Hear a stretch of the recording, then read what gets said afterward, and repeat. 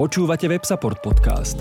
Každý týždeň sa rozprávame so zaujímavými hostiami na témy výkonnostného a obsahového marketingu, podnikania v online prostredí a o dôležitých témach, ktoré vplývajú na virtuálny priestor. Predstavujeme vám ľudí, ktorí hýbu online priestorom. Sledujte nás na Spotify, iTunes a Soundcloude. Ak sa chcete zúčastniť naživo ďalšieho rozhovoru, sledujte nás na Facebooku. Ako obsahová stratégia zapadá do UX a čo dokáže obsahový stratég na UX projekte? V skutočnosti by bez obsahu boli naše používateľské skúsenosti bezvýznamnými a zbytočnými artefaktami. Predstavte si napríklad svoju obľúbenú aplikáciu či webku bez obsahu. No nemožné. Vzhľadom na to, aký dôležitý je obsah pre UX, asi už tušíte, prečo sú obsahová stratégia a copywriting neoddeliteľnou súčasťou. Do akej miery a ako na to sa dnes budem rozprávať s Martinom Krupom z UI42. Ahoj. Ahoj. Martin je spoluzakladateľ tejto agentúry, rád odovzdáva svoje know-how a mohli by ste ho už nieraz počuť na konferenciách. Od roku 2021 organizuje World Usability Day na Slovensku, taktiež prednáša, vedie bakalárske práce na fakulte informatiky a informačných technológií STU, ale tiež na UKačke v rámci fakulty matematiky, fyziky a informatiky, práve v oblastiach UX a e-commerce. A sem tam niečo porozpráva aj v médiách, preto je Martin spolu tu so mnou. Moje meno je Jana Malaga, pôsobím v Content Agency, špecializujem sa na obsahový marketing a influencer marketing. No a dnes sa budem Martina pýtať na veci, ktoré s UX dizajnom, ako aj contentom súvisia. Nie všetci sme však doma v tejto sfére, preto som si pripravila otázky, s ktorými sa najčastejšie ja osobne stretávam. Porozpráva Martin o tom, aké on má skúsenosti s klientmi a samozrejme, ak budete mať nejaké dodatočné otázky, môžete sa nás spýtať. Naše mená viete, takže môžete nás vygooglovať. Martin, povedz mi na úvod, prosím ťa, čo si pod UX dizajnom alebo projektom môžeme predstaviť? Takú na začiatku tú terminológiu. Dobre, najprv taká malečká oprava, že nie od roku 2021, ale od 2011 a posledné roky teda to už robia kolegovia zo Slovenskej User Experience asociácie, takže je to o dosť dlhšie. Dobre, pod tým UX dizajnovaním ja skúsim možno povedať, a teda ospravedlňujem sa možno za nejaké definície, ale ja poviem, jak sme k tomu my v UI42 prišli. Hej. My keď sme začali robiť pred 25 rokmi webové aplikácie, tak sme zistili, že na to potrebujeme keby aj nejakú analýzu a nejaký návrh niečoho.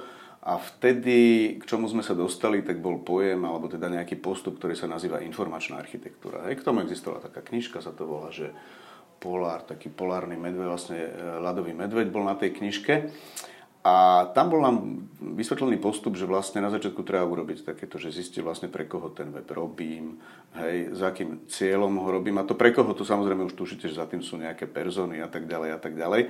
A na konci vám z toho mohlo vypadnúť vlastne nejaké wireframey, hej, alebo teda viac nie samozrejme skice, v ktorých už bolo jasné, že kde čo na tej stránke má byť, hej. A súčasne vrátane textov a ostatných vecí. Hej. Takže to bol vlastne spôsob, akým našpecifikovať web. A my sme to robili roky a potom sme zistili, že niečo nám tam chýba, hej, že v tej kvalite toho, čo robíme, ešte niečo chýba a to, čo nám chýbalo, bolo usability, alebo tá použiteľnosť. Hej. A to my sme pekne odleteli do Londýna, kde nás Jakob Nielsen naučil za veľa peniazí, že použiteľnosť je teda nejaký atribút, teda, ktorý sa v našom prípade týka teda softvéru, webových aplikácií a tak ďalej, ktorý hovorí o tom, že či nejaká aplikácia, či s ňou viete teda, poviem, pohodlne robiť, hej, ale tá má také dôležité komponenty. Jeden z nich je naučiteľnosť, hej, to znamená, že keď sadnete k tomu interfejsu, hej, tak či rozumiete tomu, hej. Druhá vec je, že ako rýchlo viete tú vec spraviť, hej. Ak viete rýchlejšie spraviť, tak zavoláte na telefón než cez web, čo je častý prípad, no tak tá aplikácia samozrejme nie je dobrá, hej. Ďalší z tých je, že chybovosť, či náhodou sa neprihlásite na iný termín na očkovanie, než ste chceli, rozumiete? Hej? A to znamená, že nie je to chybovosť nejaká softverová, ale chybovosť naozaj tej aplikácie. Potom ďalší je naučiteľnosť, že keď sa idete objednať druhýkrát na očkovanie, či máte tie isté problémy, alebo či to už ide jednoduchšie. Hej? Až na konci je nejaký taký komponent, ktorý hovorí o tom, že či sa aj dobre cítite pri tom. Hej? A veľa ľudí si to zamieňa, hej? Veľa ľudí si vraví, že no tak aký som mal z toho pocit, ale tie predchádzajúce atribúty sú dôležitejšie. No a k tomu, aby ste toto vedeli robiť, slúži testovanie použiteľnosti. Hej. To je taká technika, ktorú my teda máme veľmi radi a dookola ju používam. Myslím si, že ho používa stále málo. No až potom po rokoch zrazu prišiel ten pojem UX, hej, alebo user experience, čo je niečo, čo zahrňa oveľa viacej veci. Hej. Ale to celé, keď sa vrátim k tej otázke, že čo je to ten UX proces, tak pre mňa je to v princípe niečo, čo sa nazýva human-centered design, alebo teda nejaké navrhovanie orientované na používateľa, čo je nejaký postup, ktorý tu už máme, ja neviem, možno 50 rokov. A ten postup spočíva v tom, že vy keď chcete niečo spraviť, a teda hovoríme o digitálnych produktoch, tak v prvom kroku potrebujete si urobiť niečo, čomu sa hovorí nejaký výskum používateľský. To znamená zistiť vlastne, že čo tí ľudia teraz používajú, ako to používajú, keď niečo existuje, to znamená, že či tam sú nejaké chyby v tom, či viete niečo zlepšiť, hej, či nám vôbec dáva zmysel, aby sme im dávali digitálny produkt, hej, že možno niekedy naozaj ten papierový, alebo ja neviem, telefonický produkt je možno lepší, hej. Potom idete do tej fázy toho akože vymýšľania, hej, to znamená, že vymýšľam a tam samozrejme sa nedá myslieť, že prvá vec je dobrá, hej. To trvá, hej, to je to sedenie pri káve a kreslenie skic na papieri, hej. A potom z toho urobíte nejaký prototyp, to znamená niečo, čo ešte nie je naprogramované. A s tým si idete do tej poslednej fázy toho testovania a overíte si, že OK, dáva to zmysel alebo nie. Hej. No a to je také kolečko, ktoré by sa malo krútiť. A keď si tak spomenete, čo som povedal, tak veľmi často z toho kolečka my robíme len jeden bod a vymyslíme niečo, čo treba rovno naprogramovať. Hej. A to je tá chyba. Hej. A tam často vznikajú tie problémy. Ako si viem overiť, či môj web, ktorý je nadizajnovaný, je z pohľadu X na tom výborne? Keď už mám nejakú existujúcu stránku. No pre nás tá základná technika je testovanie použiteľnosti. To znamená, že je to z pohľadu odborníkov, je to vlastne nejaký kvalitatívny výskum. To znamená, že na rozdiel od nejakých prieskumov verejnej mienky, kde potrebujeme mať veľa tých ľudí, tak tu sa ukazuje, že nám stačí tých ľudí, poviem také zázračné číslo je 5 alebo 6. Hej, a teraz o tom sa samozrejme môžeme naťahovať. Dôležitá vec je, že to musia byť tí správni ľudia. Hej. To znamená, že ak začínam očkovanie na Slovensku, hej, a to očkovanie teraz v prvom rade pre ľudí nad 80 alebo nad 70, no tak koho zoberiem na to testovanie? No zoberiem ľudí, nezoberiem kolegov, hej, z digitálnej agentúry alebo niekiaľ, ale naozaj tam musím zobrať. To znamená, že ak zoberiem 8 dôchodcov, hej, samozrejme beriem takých, ktorí nejaké skúsenosti s tými počítačmi majú, nezoberiem takých, ktorí nemajú žiadne, ale zase neberiem ani odborníkov, hej, to znamená, musím trafiť tú správnu skupinu ľudí a potom každého z tých ľudí sadnem, tak ako teraz sedíme my dvaja, to znamená, sadneme si zhruba na pol hodinku až hodinku, sadneme si pre ten digitálny produkt, pre tú aplikáciu a postupne mu zadávame úlohy, hej, a potom ten moderátor, to znamená ten, čo to celé, to je tá tvoja rola teraz, hej. To znamená, tak ako ty zadávaš otázky, tak ja zadávam tie otázky. Čo sú nejaké úlohy, to znamená, že nech sa páči, zaregistrujte sa, vyberte si termín, zistite či.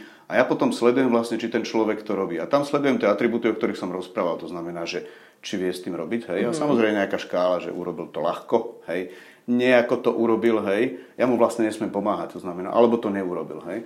A potom samozrejme aj sledujem, že ako dlho to trvá. To už časom človek zistí nejakú intuíciu, že dobre, tak zaregistrovať by som sa mal vedieť relatívne rýchlo, hej, alebo keď mi chýba heslo, tak že nemalo by to trvať pol hodinu, hej. Už keď niečo trvá pol hodinu, tak často ten človek to robí len preto, lebo tam sedí.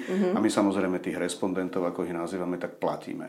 No a na základe toho, keď tam mám tých 6 ľudí, tak ukazuje sa, hej, je k tomu aj nejaký článok odborný napísaný, že vychytám 80% chýb. Hej, to znamená, že to je odpoveď na tú otázku, že zoberte si 6 správnych ľudí, hej, odseďte s nimi ten jeden deň a na konci toho dňa máte takmer určite 80% chýb vychytaných. To sa mi páči, lebo naozaj akože my sa boríme s tým, preto som sa aj na toto pýtala, my sa boríme s tým, že veľakrát však úlohou marketingu je poslať ľudí na webovú stránku napríklad, aby spravili ten nákup.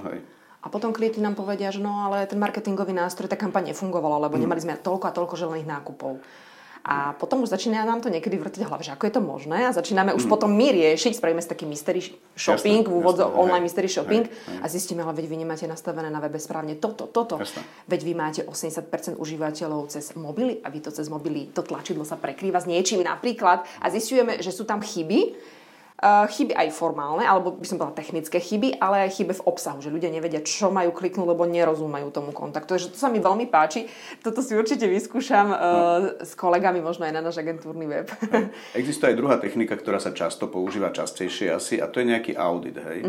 A tam si treba uvedomiť, že ten audit to sú vlastne len nejaké heuristiky, nejaké keby zistené tiež veci, ale tie veci boli tiež zistené testovaním. To znamená, že ak máte niečo, poviem, že relatívne nové, ak robíte, poviem, že druhý dedoles, tak sa môžete pozrieť na dedoles a podľa neho to zrejme spravíte dobre, alebo podľa Amazonu, alebo teda Amazon možno nie je dobrý príklad, hej. Ale keď idem do nejakej novej služby, ako je napríklad očkovanie proti covidu, tak to nikto nikdy nerobil. Ja vlastne nemám to od koho okopírovať, hej. A vtedy to musíte naozaj urobiť tým testovaním. Je nevyhnutné, aby sa na každý jeden web pozrel UX designer? To kľúčové východisko je samozrejme, že pre koho to je urobené. Hej. To znamená, že ak je to urobené, ak si dizajnéri niečo urobia pre seba, hej, no tak samozrejme, akože poviem, že nemusí sa na to pozerať možno nejaký iný dizajner. Hej. Smerujem k tým personám alebo pre tú cieľovku. Ja napríklad tvrdím, že Linux, neviem, kto videl niekedy Linux, hej, to znamená tej command line, s ktorým robíte, tak samozrejme pre všetkých de facto je nepoužiteľný, hej, ako operačný systém. Hej. Ale tí ľudia ho spravili pre seba, to znamená, tá cieľovka sú oni sami a vtedy je to dobrý interfejs. Hej. Ale v momente, keď robím interfejs pre niekoho iného, než som ja, hej, no tak vtedy už by tam mal prísť do toho nejaký ten UX designer s nejakými technikami, ktorý overí alebo ktorý to navrhne, aby to bolo dobré. V čom ty osobne vidíš prienik medzi UX a tvorbou obsahovej stratégie? Pretože ja osobne som tam našla napríklad hneď jeden spoločný prienik v tom, že pri oboch projektoch si vytvárame napríklad tie zmienené persony. To znamená, že je veľmi dôležité, keď tvorím content, musím vedieť, pre koho ho tvorím. A zároveň z pohľadu UX tiež by sme mali vdýchnuť život, hej, mali by sme si možno aj nasimulovať, keď nie je tam možnosť posadiť si tých ľudí, minimálne vieme, aké majú vlastnosti, ako sa správajú, čo robia a vieme na základe toho to vyšperkovať. Podľa mňa ako tie persony, alebo ten moment, keď si uvedomujeme, že pre koho to je, tak to je určite to, čo nás spája. Hej. To znamená, že a ja sa znovu vrátim k tej informačnej architektúre, ktorá u nás má také dve časti. Prvá je taká tá analytická, to znamená ešte raz, že čo tá organizácia vlastne robí, pre koho je ten web. Aj keď to vyzerá smiešne, ale často tam na základe takýchto jednoduchých vecí zistíte, že prečo ten web SHMU, ktorý všetci používame každý deň, hej, Slovenského hydrometeorologického ústavu, má stále nejaké problematické veci. Hej. Potom analyzujeme to, čo existuje, pozrieme sa na nejakú konkurenciu a tak ďalej, na nejaké biznis požiadavky, nejaké funkčné požiadavky a potom ideme do tej, poviem, syntetickej časti, kde navrhujeme niečo. A tam, akože vec, ktorou sa zaoberáme v podstate najviac, je obsah. Hej. To znamená, že lebo de facto tak, jak akože niekedy to si myslí, že ten obsah je ten text o nejakom produkte, ale samozrejme obsah je, že všetko. Hej. To znamená, každé písmenko na tom webe, hej, každý obrázok, každá ikona je vlastne nejaký obsah. Hej. A to je fáza, v ktorej my robíme nejakú inventarizáciu toho, čo vlastne existuje. Hej.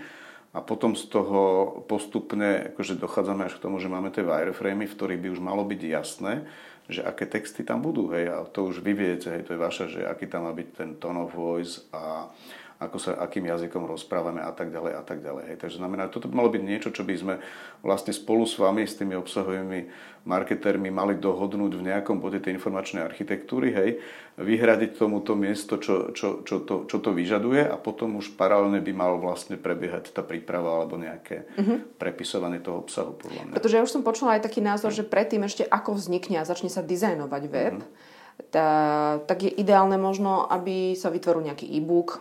Hej. Pretože my na základe toho vieme, alebo v praxi sa niekedy stáva, že áno, vytvoríme vám logo, taký ten postup. Vytvorí sa logo, vytvorí sa napríklad nejaká identita značky, potom potrebujeme web a potom ten web naplníme textami. Hej. Ale v skutočnosti, ako vytvorím web, keď ešte neviem, čo tam potrebujem dať, čo tá značka potrebuje komunikovať? Hej, tak voľakedy ten klasický, pred tými 25 rokmi bolo taký, že keď sme robili web PSS-ky, prvé stavebné sporiteľne, tak samozrejme nám dali tie tlačené katalógy. Hej. Ani tie texty nám nevedeli dať, lebo to ani PDF-ka sme vtedy ešte nemali, bolo to veľké a tak ďalej. No a de facto sa prepisovali texty akoby z tlačených marketingových materiálov na web. Hej. A to sa žiaľ akože deje ešte, ale už čím ďalej, tým menej. Hej. Ale je to istým spôsobom nejaké dobré východisko. Hej, že aj keď napríklad robíme nejaký e-shop, tak klasická vec je, OK, tak tu máme katalóg, tak z toho katalógu si aspoň pozrieme, ale samozrejme ten katalóg už je v elektronickej podobe, hej, už tam sú nejaké skladové systémy, tak odtiaľ my berieme, takže určite je dobre mať v tom. To je to, čo hovorím, tá inventarizácia toho obsahu, že dajte mi, čo máte. Hej. Takže dajte nám to, lebo odtiaľ my musíme vyjsť a samozrejme na konci dňa asi tie kategórie a tie texty budú akože dosť iné, hej. Ale ak to necháme nakoniec, tak to je typicky podľa mňa aj posun v tom projekte, hej, že nám sa stáva to, že nás niekto naháňa, aby sme to naprogramovali a my to zrazu máme naprogramované, je to prázdne, hej. A potom čakáme na to, kým nachystajú texty, hej, a tí ľudia si väčšinou myslia, že však texty nachystáme my, hej, a potom začnú písať prvý a zistia, že vlastne my texty nevieme písať, hej. Potom zistia, že to treba úplne zmeniť štruktúru webu. Tak, a potom vlastne zistia, že na to potrebuje nejakú agentúru, ktorá im tie texty napíše a tak ďalej, hej. Takže určite pri tej príprave na začiatku to musí byť jedna z vecí, ktorá je akože dohodnutá, že kto to bude robiť, hej. No my sa s tým často stretávame, že máme webovú stránku, viete nám to naplniť textami a hovorím, kde ste boli doteraz. Tak presne, že pretože vieme spolupracovať, hovorím dobre a hlavne aj pri tom, že veľakrát potom niektoré naplňanie textov pod stránok je na silu. Že musíme tam, lebo je vytvorená podstránka a teraz mali by sme tam niečo napísať. No, jasné, hej, napríklad stránka o nás. A potrebujete tú stránku o nás? Áno, záleží od firmy. Pre niektorú firmu to je veľmi dôležité a pre niektorú akože nie. Hej. Nie, a nie je to, a určite nie je na tej pozícii a hlavne my potom musíme zohľadňovať, že dobre, je to na tejto pozícii a je to hneď prvá, napríklad podstránka, no tak na to väčšinou ľudia akože z pohľadu X klikajú možno ako prvé, lebo sú zvyknutí, hej. Jasné, hej. Takže aj by k tomu musíme prispôsobať obsah. Poďme k tým textom, pretože u ich sa zaoberá okrem iného otázkami, ako teda človek používa produkt, aké sú jeho potreby, aký má dojem z produktu. Ty si to už aj tak načrtol, čiže my vychádzame z toho, že ako pomenovať napríklad tlačítka. Hej? Áno. Že, teraz som tiež jednej pani pýtala, že tlačidlo, že e-book zdarma, tak my by sme copywriteri tam napísali, že e-book zadarmo, lebo zdarma je vžitý čechizmus, ktorý je nespisovný. Alebo objednaj, alebo vy presne tieto veci potrebujete, že sú nejaké východiskové, napríklad toto tlačidlo by sa mohlo volať objednaj, toto tlačidlo by sa mohlo volať urob objednávku. Sú rôzne varianty a vy to potom viete pretestovať, čo užívateľom vyhovuje. Áno, hej. Tam je ten základ, čo my sme totiž ako firma, keď sme začínali pred tými 25 rokmi, tak v podstate weby nikto nechcel ešte vtedy, ale my sme okrem iného robili lokalizáciu softvéru. Hej. To znamená, že čo znamená vlastne preklad, ale lokalizácia znamená, že aj to na tie miestne podmienky, akože tie frázy prekladáte a samozrejme, ja neviem čo, metriku a nejaké menu a tak ďalej. Hej. No a my sme vtedy sa naučili, my sme to robili pre, ja neviem, viacero firiem a vtedy sme zistili, že existuje nejaký etalón tej slovenčiny v user interfejsi a ten my odporúčame doteraz a to je Microsoftová technológia, to je vlastne ich language v podstate nejaký portál. Hej. To znamená, že oni tam majú, to znamená, že toto je moje odporúčanie a tam sú tieto veci akoby jasné, hej, že nie objednaj si, urob objednávku, jednoducho tamto odporúčanie je také, že treba tam mať slovíčko objednať. Hej. To znamená, že tam je napísané, že sa majú používať neurčitky a oni majú, odporúčam, akože vyhľadajte si ten Microsoft Language Portal a tam sú presne aj také tie frázy, ale hlavne tie základné veci v user interface. Tak to je pre nás ako keby nejaký taký základ, že ak sa niekto pýta, čo s tým, tak nech sa páči, choď tam a toto používaj. Nič nepokazíš, lebo okrem iného si konzistentný a tá konzistentnosť v tom user interface je vôbec pre nás je veľmi dôležitá vec. Môžeš byť kreatívny v textoch, ale nebuď kreatívny ja neviem, v názve toho, napríklad keď si niekto hľadá prácu, hej, tak neviem tam dať, chceš pracovať u nás, hej, no tak dám tam asi, že ja neviem, teraz rozmýšľam, že Pošli ponuku, alebo ani nie, asi by to dalo, že práca, alebo niečo, alebo ja kariéra. Chcem prácu. Alebo kariéra, možno, alebo jobs, alebo niečo. Hej. A to jednoducho, to sú jednotlivé, ktoré fungujú. Tak treba jednoducho, a potom už môžem ísť ďalej, hej. A to ďalej smeruješ k odkazom, hej, teda k linkám, alebo teda k nejakým tlačidlám. A tam samozrejme už je priestor na to, že na nejaké experimentovanie a tým pádom aj na testovanie. Hej. Čo my radi robíme a tiež sa to robí relatívne málo u nás, to je iný typ testovania, to sa volá, že AB testovanie. Hej. To znamená, že tie technológie už sú tak dobré, že jednoducho si viem povedať, že OK, tak vyskúšajme zelený batón, alebo zelené tlačidlo, vyskúšajme červené tlačidlo. Hej. Musím to mať samozrejme v tej stránke akože pripravené. Google Optimize, nejaké iné nástroje to vedia robiť. Samozrejme potrebujem mať dostatočnú návštevnosť. Hej.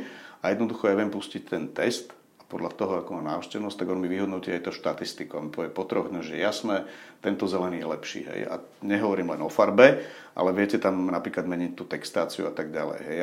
Aj tu v tej svojej knihe som spomenul, lebo asi najslavnejší AB test je taký, že keď mal Barack Obama svoju kampaň, tak tam testovali, samozrejme, oni fungujú na tom, že ľudia im dávajú peniaze na tú kampaň. A oni napríklad, to bol akože AB test, ktorý tvrdia, že priniesol $56 miliónov, alebo neviem koľko.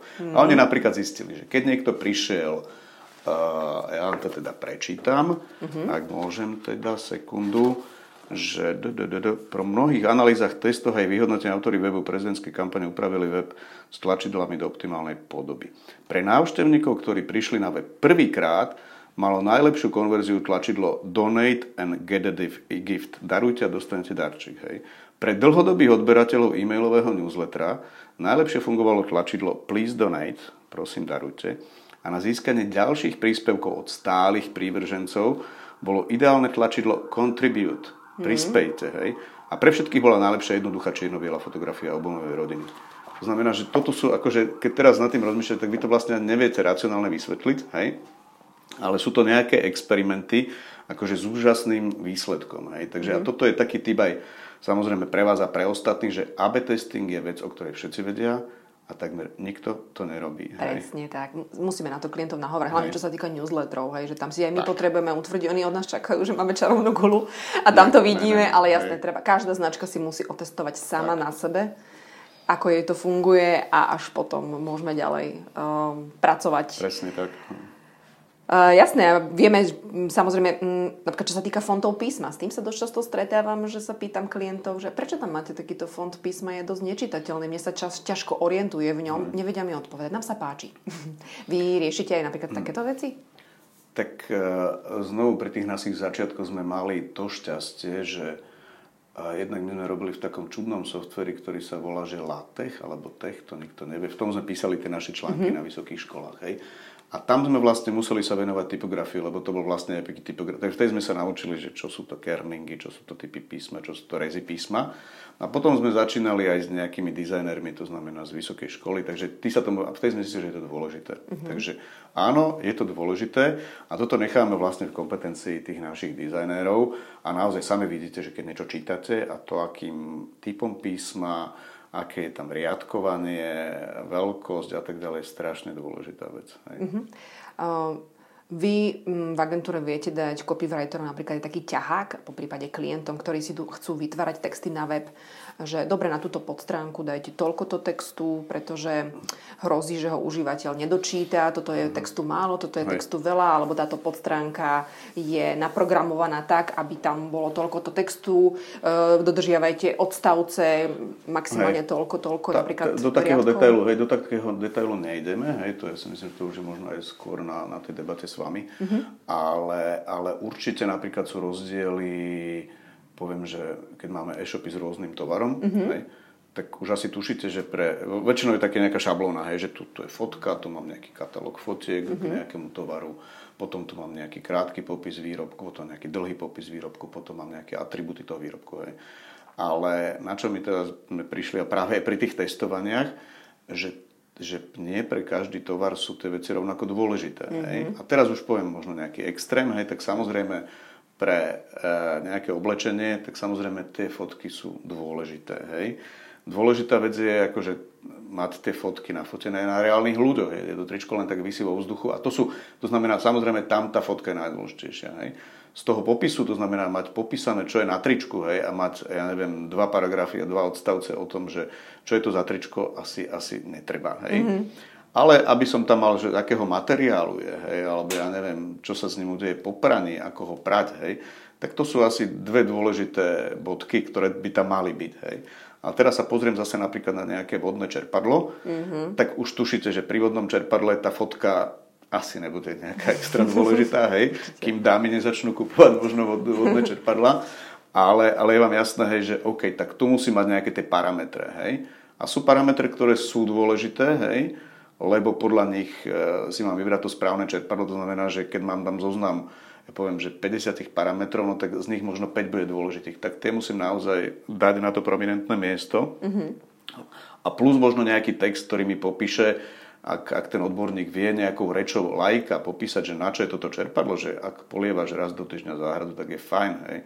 Ale ak chceš každý deň, neviem čo, zalievať profesionálny skleník, tak asi toto nebolo. Tak si kúp toto a prelink na iné. Áno, alebo tak, hej. Takže to je, takže my skôr sme na tej úrovni, že a to je vlastne v tej analýze, v tej informačnej architektúre, že povedať si, že čo je pre ktorý typ produktu a pre ktorý typ stránky dôležité. Hej?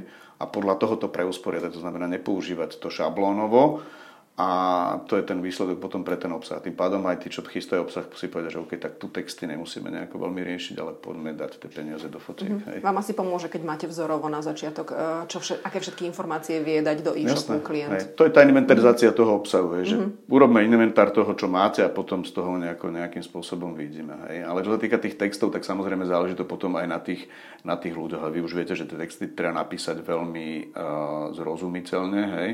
Ale sú také akože uletené prípady, ja sa to teraz pamätám na naše testovanie, keď sme testovali, čo tam T-Mobile, Telekom, to už jedno, hej. A tam máte tie malé písmenka, to znamená, že neviem čo, hej. To nikto nečíta. Okrem právnikov, hej. To znamená, to sme zažili to, že hodinové testovanie zrazu to, čo nikto nečítal, tak bol tam právnik, ten sa zrazu pozrel, tak to si prečítam a my sme boli šokovaní, hej. A on sa uvelebil, sadol si a on to naozaj všetko prečítal, hej. A nebol sám, to znamená, že keď príde právnik, že sú isté typy ľudí, ktorí vám prečítajú aj tie maličké písmenka, nie je ich veľa, no, teda. Sranda, no. Pri obsahovom marketingu sa hovorí o tom, že efekt nie je vidieť ich hneď, je to ako s cvičením, že prvý deň proste sotva vidím nejaké výsledky, a keď idem do fitka. Je to takto aj pri UX-ku? Šťastie si mi už na začiatku toto spomenul. No ja si myslím, že v tom UX-ku existujú také tie, jak im hovoria, tie nízko visiace banány tam sú, hej, že niečo viete upraviť relatívne rýchlo. Hej, že na tom testovaní často viete prísť na to, že ja neviem, to tlačidlo ľudia naozaj nevidia, hej, alebo mu nerozumejú, hej, alebo linka je, alebo jednoducho niečo je posunuté nižšie, lebo sme tu pridali nejaký obsah a vlastne na tom mobile alebo niekde je to mimo tej úvodnej obrazovky, hej. Takže sú tam veci, a to nemusia byť drobnosti, ktoré vám prinesú okamžité zlepšenie, hej. Takže to existuje, ale samozrejme to UX ako také, hej, je beh na dlhé trate. A nie, že jeden beh, to je séria behov na dlhé trate. Hej. To znamená, že lebo to sa samozrejme týka aj SEA, hej, o ktorom sme tu rozprávali, a ďalších vecí. Hej. To znamená, UX je vlastne to ako tá používateľská skúsenosť s celým produktom. Hej. To znamená, to už jedno, či s tým produktom som na tablete, na mobile, alebo pri nejakej prepážke banke. Hej. A tam naozaj to musím celé dať dokopy a to je nadlho. A preto to málo kde funguje. Hej. Jasné, niektoré otázky sa pýtam, aj keď viem odpovedať, kvôli tomu, že sú to najčastejšie otázky, čo si tak možno zákazníci, klienti myslia. A ešte v súvislosti s tým, s ohľadom na demystifikáciu UX-ka, najčastejší možno mýtus. Napadá ti nejaký mýtus, možno taký nejaký jeden, túto otázku som ti ináč ani som si až teraz vymyslela, že taký nejaký jeden možno mýtus, niečo z ohľadom UX-ka, čo sa s tým stretáva, že sa klienti pýtajú a poviem, no počkajte, tak toto nefunguje. No typický mýtus je podľa mňa taký, že to podľa mňa je problém celého tejto našej branže je, že je nejaký moment, keď sa spúšťa nejaká kampaň, hej, a väčšinou deň pred tou kampaňou, alebo to je termín, ktorý sa stanoví na web, hej, alebo na ten digitálny produkt, hej, čo je šialenstvo. Znamená, jednoducho toto nefunguje, hej, to znamená, že to je taký mýtus, že v pondelok spúšťam kampaň, tak v nedeľu potrebujem mať web, hej. A to je samozrejme všetci, akože už teraz sa všetci usmievame, hej, že to je čistý jeden nezmysel, hej, ktorý teda nikdy nám nezafungoval, hej, a 20 rokov opakujeme. Takže nedá sa to stihnúť deň pred spustením kampane, nedá, lebo aj vy máte inú robotu, to hovorím tým klientom teraz, hej. A koľko času by si mal klient tak nachystať, keď chce využiť služby UX designera alebo vašej agentúry? Ja to poviem tak, že také dobré pravidlo je, a to sa nám tak plus minus, že 10% rozpočtu, a s tým súvisí nejako čas, venujte na tieto UX aktivity. Hej? Ono sa to nezdá byť málo, ale málo ktorý projekt dá tých 10%. Hej? A potom ešte druhý mýtus je taký, že keď dám nejaké peniaze za ten digitálny produkt, že koľko ma to bude stáť, hej? Tak odpoveď je, si vymyslím, 42 000, hej? Ale to nie je dobrá odpoveď samozrejme, lebo tá odpoveď je taká, že keď to urobíme, tak to bude 42 000 a každý ďalší rok alebo 2 to bude stať ďalších 42 000, hej? To si treba uvedomiť, to je ďalšia z vecí z tých, že my sme stále v hlave máme ten náš offlineový svet, kde vyrobíte kampaň, objednáte si nejaký počet billboardov alebo neviem čo, ale tieto naše produkty na internete žijú stále. Hej. Každý deň sa menia a tak, jak musíte aj to auto servisovať, tak sa to musí servisovať, občas to musí premalovať a tak ďalej a tak ďalej. To znamená, že to je ďalší mýtus. Že ja pýtam, že koľko ma to bude stať? No to nebude stať. To odteraz, tak jak keď máte deti, tak deti nie sú, že pôrod, hej, a potom nejaká dvojtyžňová starostlivosť, akože deti sú na celý život, hej. Tak, a niekedy čím sú väčšie, tým sú nákladnejšie tie potreby pre ne. Takže toto je možno druhý taký nejaký veľký mýtus, no. No a hlavne užívateľia sa neskutočne menia. Ja to vidím aj na tom, aký obsah vyhľadávajú a ako vyhľadávajú, aké napríklad, keď sme si príklad, pred 6 rokmi vyhľadávali viac, kebyže porovnám pojem obsahový marketing a content marketing, tak viac vyhľadávali pojem content marketing. Dnes vyhľadávajú užívateľia obsahový marketing. Čiže zaujímavé, že o 5 rokov zrazu častejšie vyhľadávajú úplne iný pojem, ale strašne rýchlo to beží. A tým pádom aj tí užívateľia sa menia, čiže mal by si klient uvedomiť, že po 5-10 rokoch je úplne... Ten web je proste, to je dinosaurus, hej, a v skutočnosti nie je funkčný. Hej, to je pravda. To sa určite týka terminológie a nejakých ďalších vecí. Z pohľadu nášho, hej, to znamená, že to, jak ľudia ten web, alebo to je jedno, digitálne produkty a tak ďalej, jak to používajú, hej, jak to čítajú a tak ďalej, tak to vlastne trošku súvisí s tým, ako sme ľudia, akože poviem, že postavení psychicky, fyziologicky a tak ďalej, hej. A tam sa na podiv až tak veľa vecí akože nedeje. Hej. To znamená, že tam platia tie základné princípy stále a my skôr niekedy, a to sa nám na tých testovaniach ukazuje, máme ako keby iné očakávania. Hej. To znamená, že poviem príklad. Príde mladý človek a my od neho chceme porovnať si nejaké, ja neviem čo, nejaké paušály, nejaké produkty alebo služby. A čakáme, že ten mladý človek, lebo oni sedia na tých telefónoch od detstva a tak ďalej, že budú v tom šikovnejší. A potom mám B, a to je dôchodca, hej. A ukazuje sa, hej, že tí mladí často sú len akože netrpezlivejší. To znamená, my by sme čakali, že oni tú informáciu nájdu, že sú šikovnejší, ale tá nepozornosť a netrpezlivosť, čo často majú, vyplyne do toho, že síce za 5 minút to povedia, že už to mám, hej, tú úlohu som splnil a my vidíme, že ju neurobil dobre. A potom tam pani dôchodkyňu, ktorá má, a oni si, tí mladí samozrejme sú často aj sebavedomí, hej, potom má tú dôchodkyňu, ktorá si neverí v tých technológiách, ale ona je možno trošku opatrnejšia, kľudnejšia a ona tú úlohu robí správne. Hej. Napriek tomu, že tam, to znamená, že toto sú veci, ktoré sú, akože podľa mňa sa nemenia a skôr treba sa na to pozrieť, takže a samozrejme v kontexte toho, jak to tí ľudia robia, kde to robia a tak ďalej, hej, ale naozaj tá jednoduchosť, my nemôžeme čakať, že tí ľudia sa nejako rapidne vyvíjajú. Hej? Akože zatiaľ nemáme to prepojené čipmi v mozgu. Hej? Zatiaľ stále to robíme akože očami, rukami, prstami a tak ďalej. A tam sa to až tak nemení. Hej? To znamená, že tam platí, a to je naša spoločná vec, že aby to bolo jednoduché. Hej? To znamená stručné, jednoduché a nepreháňať to s tým jazykom. Hej? Lebo to je akože, možno trošku odbočím, ale to je keby často tie firmy majú tendenciu, že my máme nejaký svoj tone of voice alebo neviem čo. A samozrejme, treba sa pozrieť na to, pre koho to je určené a to by mal byť ten tone of voice. To znamená, že slova, ja teraz poviem taký extrém, hej, samozrejme používať slova, ktoré sú ľahko zrozumiteľné. My sme napríklad minulý týždeň s manželkou v nejakej rómskej škole učili o včelách, hej, manželka je včelárka, bolo to v jednej z najväčších rómskych osád, hej, a kontajnerová škola a ten učiteľ nás upozornil vopred, že počúvajte, že musíte to robiť naozaj veľmi jednoducho, hej? A my sme preto vyberali, na ktorých rastlinách im to ukážeme, lebo on nás upozornil, že oni mnohé tie pojmy nepoznajú, hej? To To znamená, že im darmo poviete slovo palma alebo more, oni ten koncept nemajú. Hej? A to isté, to som teraz prehnal, hej?